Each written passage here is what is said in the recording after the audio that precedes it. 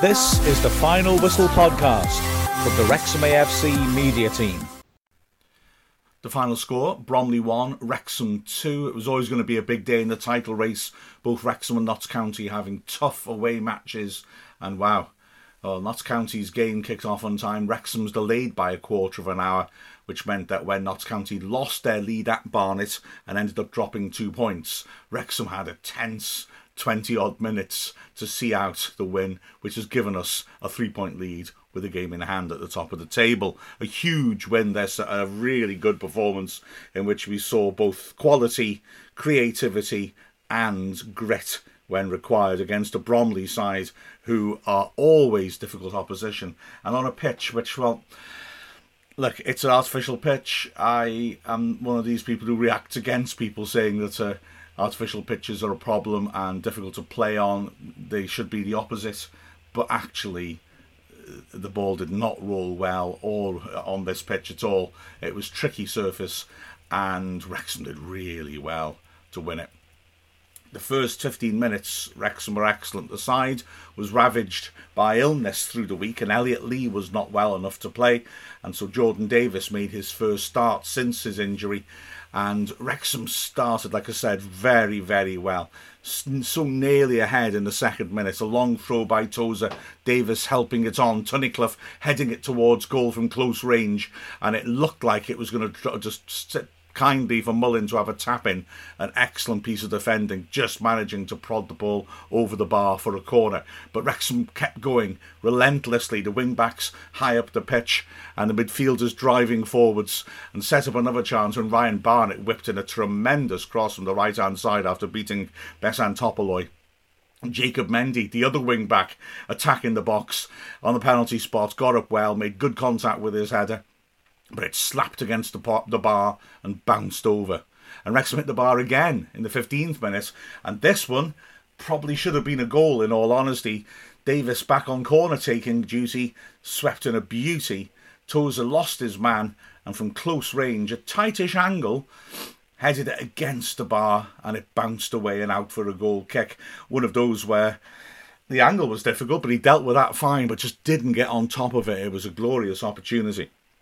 The game started to turn around at that point. Bromley's first chance was very nearly a magnificent goal. Reynolds, the centre-back, driving forwards, and as he crossed the halfway line, he hit a shot which went over Leighton. Leighton backpedaling, ended up slipping and falling. He had no chance of doing anything about it, and luckily for Wrexham, well, the shot had about 1 foot too much strength on it and landed on the roof of the net. And that seemed to be a bit of a catalyst for Bromley, who started to get involved more. Whiteley, who's always a good player against us, was doing what he does, drifting around, looking for space in the hole. Cheek was a problem up front, winning a lot of headers. It's a familiar story against Bromley, isn't it? They carved out another chance in the 24th minute, which, well, looked really should have been a goal. Whiteley sweeping the ball nicely out to the right-hand side, where Fisher pulled the ball back in to the goal mouth. Cheek looked certain to score 6 yards out, drove in a shot, looking to put it in the bottom right corner. Excellent block by Tunnicliffe, lunging in front of Leighton and getting the ball away. Superb defending that. We almost had a self-inflicted goal against us as well, as we had to dig in. Tozer running the ball back into the penalty area, with Whiteley putting him under pressure. Leighton went outside his posts to give Tozer an angle to pass the ball to him. Tozer, though, maybe took a little bit too much time or didn't realise just how quick Whiteley is. And when he played the pass, Whiteley got a foot in on it. I mean, it's 6 yards out in front of a complete open goal. Luckily for Wrexham, the rebound bounced back to Tozer, who turned and calmly brought the ball away as if nothing had happened.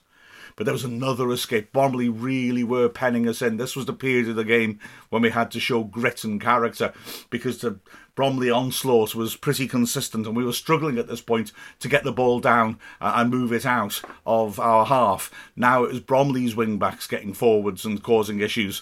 And with 5 minutes of the half left, we had a couple of lucky escapes. Firstly, Arthur's with a free kick about 25 yards out, very central, and they tried a little pre-planned routine. It was very nicely done. It looked like he was going to float it in the box. Instead, he fed it along the floor into the D. It was helped cutely round the corner, and it looked certain Bromley were going to score, two men attacking it at the far post, but luckily between them was O'Connell, who did magnificently to lunge in and get the ball behind for a corner. That corner caused problems. The ball was swept in and there was a massive scramble. The penalty area absolutely packed with players hacking at the ball. Finally, Sturck from about 15 yards had a chance to hit a shot, drove it, and again Tunnicliffe was there to block it, and it span wide for the corner. And Wrexham dug in and survived that first half onslaught. It was gutsy. The defence was outstanding. The three central defenders, terrific. And despite all that pressure, Leighton didn't really have any saves to make. Unbelievably, he wouldn't have any saves to make for the rest of the game because he kicked the ball long at the end of the half and tweaked his knee ligaments, his studs getting caught in the pitch, and he had to go off. I mean, absolutely absurd. 3 seasons in a row that Paul Leighton has picked up injuries. It's a bit early to judge how bad this injury is, apparently. Let's hope it's just a minor thing. Mark Howard came on, and Wrexham immediately were on the front foot. It was another one of those times when clearly Phil Parkinson had used the break effectively, reminded them of their principles and what they need to be looking to achieve. And frankly, the second half was a very impressive display by Wrexham. They started it as they started the first half. Within a minute, we easily could have scored. Tozer having a throw-in that broke down. The ball comes back out to him on the left. He swept a great cross in. Mullen lost his man. Free header 6 yards out. And he planted it powerfully downwards, trying to send it the other side of Sam Long, the goalkeeper, who was moving to his left. And the young keeper got down brilliantly to his right to save it. Now, Long was selected because the first choice keeper for Bromley, Rhys Charles Cook, had got sent off in the last match, and then the the game in between then and now had been postponed, so his suspension carried on against us. Long, who's got experience at higher levels of the game, but was making his Bromley debut, a 20-year-old, had looked good, but he would later on make an error which would prove extremely costly. But anyway, for now, Wrexham are driving on. Davis, 25 yards out on the left-hand side, smashed a terrific shot in after a lot of pressure. And Long did really well to dive down low to his left to parry it, but he parried it straight onto Mullen in the goal mouth. No time for Mullen to react. And fortunately for Bromley, it hit him and ricocheted wide of the goal. It could easily have just gone straight in. But the pressure was mounting. Wrexham were really getting on top of the game. Cannon was running the game through the middle, and eventually the goal did come.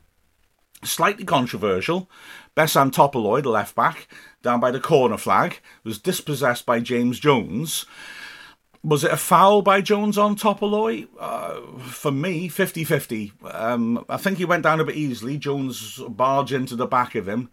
I think the ref is entitled to allow it to go, let's put it that way, but I wouldn't have been shocked if he'd given the foul. Jones capitalised fully on the referee allowing him to continue, though. Absolutely glorious cross to the far post, and Mullen timed his run to perfection, and again the same technique as the one the keeper saved earlier, heading it down with power. This time nothing that Long could do, and Mullen had scored. Wrexham were ahead. Mullen's 30th league goal of the season. Remarkable. 4 minutes later, he had 31. Tozer with a long throw-in, and this time the keeper had that costly error. It was the keeper's ball, he jumped, it slipped through his hands, and Mullen was there, but it still wasn't a guaranteed goal because the ball dropped behind him. Mullen did brilliantly to back into his marker so that the marker was standing on the line, and then instinctively Mullen knew that all he had to do was divert the ball beyond the man who was touch tight, and it was a goal, and he appeared to hook it over his right shoulder by hitting it with his right knee. It was a lovely improvised finish, and Wrexham were 2 up. Mullen's 40th goal of the season. Remarkable. The 5th most prolific season in any Wrexham player's palmarès. Remarkable stuff by him. To be fair to Bromley, out of the blue they hit straight back, and within 2 minutes it was 2-1. This time it was an error by Barnett, who will be disappointed, I think. But Topoloy chasing him as Barnett looked to run the ball out of play by the corner flag. Topoloy got it off him. Barnett wanted a foul. It wasn't a foul. It was he had to be stronger in taking the ball out. So Topoloy coming up behind him, dispossessing him, pulled it back into the box. Dennis, the substitute, who looked very lively at a sight of goal, scuffed his shot, but typical predatory instincts from Michael Cheek, he stepped in to tap the misstruck shot into the empty net. Was he offside? Borderline. I mean, I've stopped it frame by frame to try and have a look at it. He looks slightly offside, but I've got to be honest, at the time I just thought he must be offside. It's a much tighter call than I thought it was in real time, and therefore, again, you can't blame the linesman for not putting his flag up.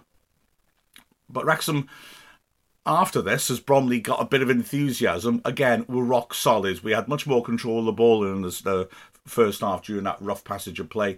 We defended extremely well, and to be honest, Bromley struggled to make opportunities. We made changes as the game sort of petered out. 10 minutes left, Luke Young came back into the first team, replacing Jordan Davis, who had cramp. 5 minutes to go, Dalby came on for Mullen, who'd taken a nasty knock. It was hopefully nothing to worry about. He jumped and landed on one leg and hyperextended his knee and got lengthy spell of treatment. Thankfully, he was okay. But it seems that Dalby came on for the last 5 minutes and was typically lively. Wrexham, having closed the game out well, in the 89th minute, very nearly conceded what would have been a terrific equaliser.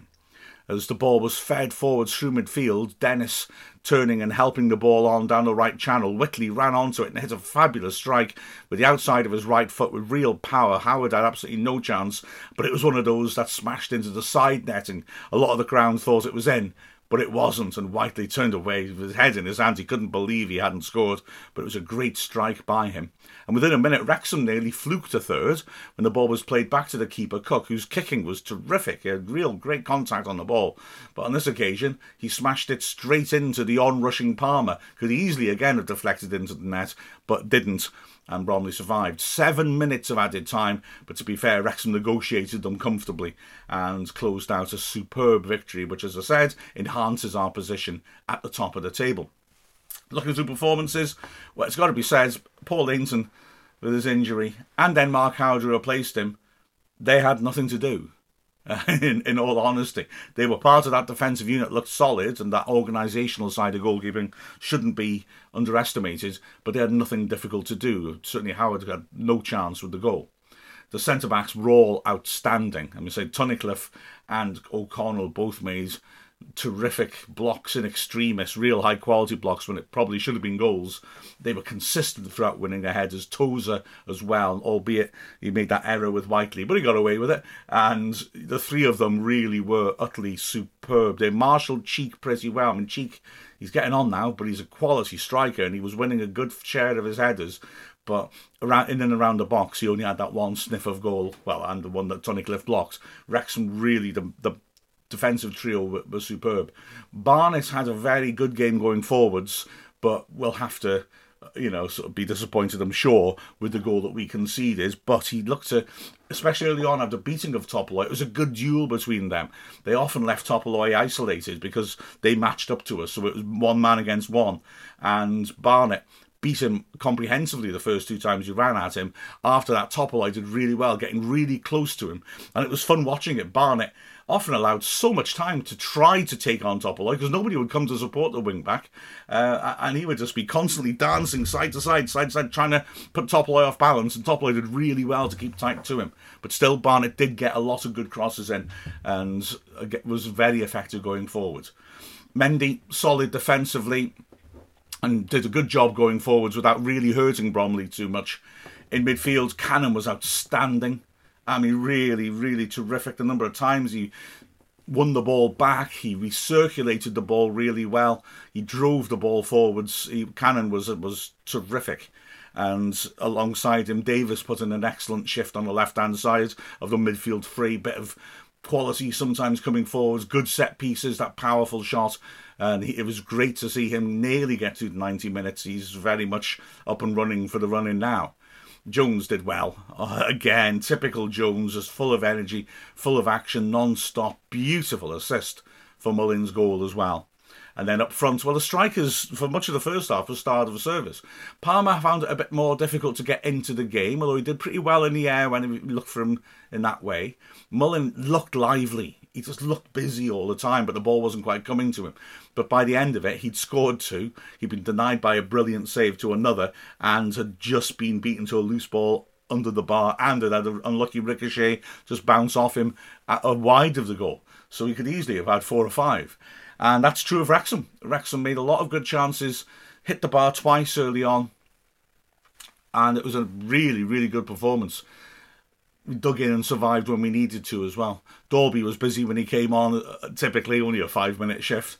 And Young as well was he did pretty well actually, only got 10 minutes, but he was battling and winning challenges. Well, he got 10 minutes plus 7 added, didn't he? So yeah, great performance by Wrexham. We got another week now to prepare for the next game. This feels like a luxury, but a fantastic luxury to have. And that was an extremely satisfying afternoon. Bromley have only lost once at home to us before this match, and Wrexham should be absolutely delighted with the situation it leaves them in. With the final score, Bromley 1, Wrexham 2. I'm Mark Griffiths from Wrexham AFC. This is the Final Whistle podcast from the Wrexham AFC media team.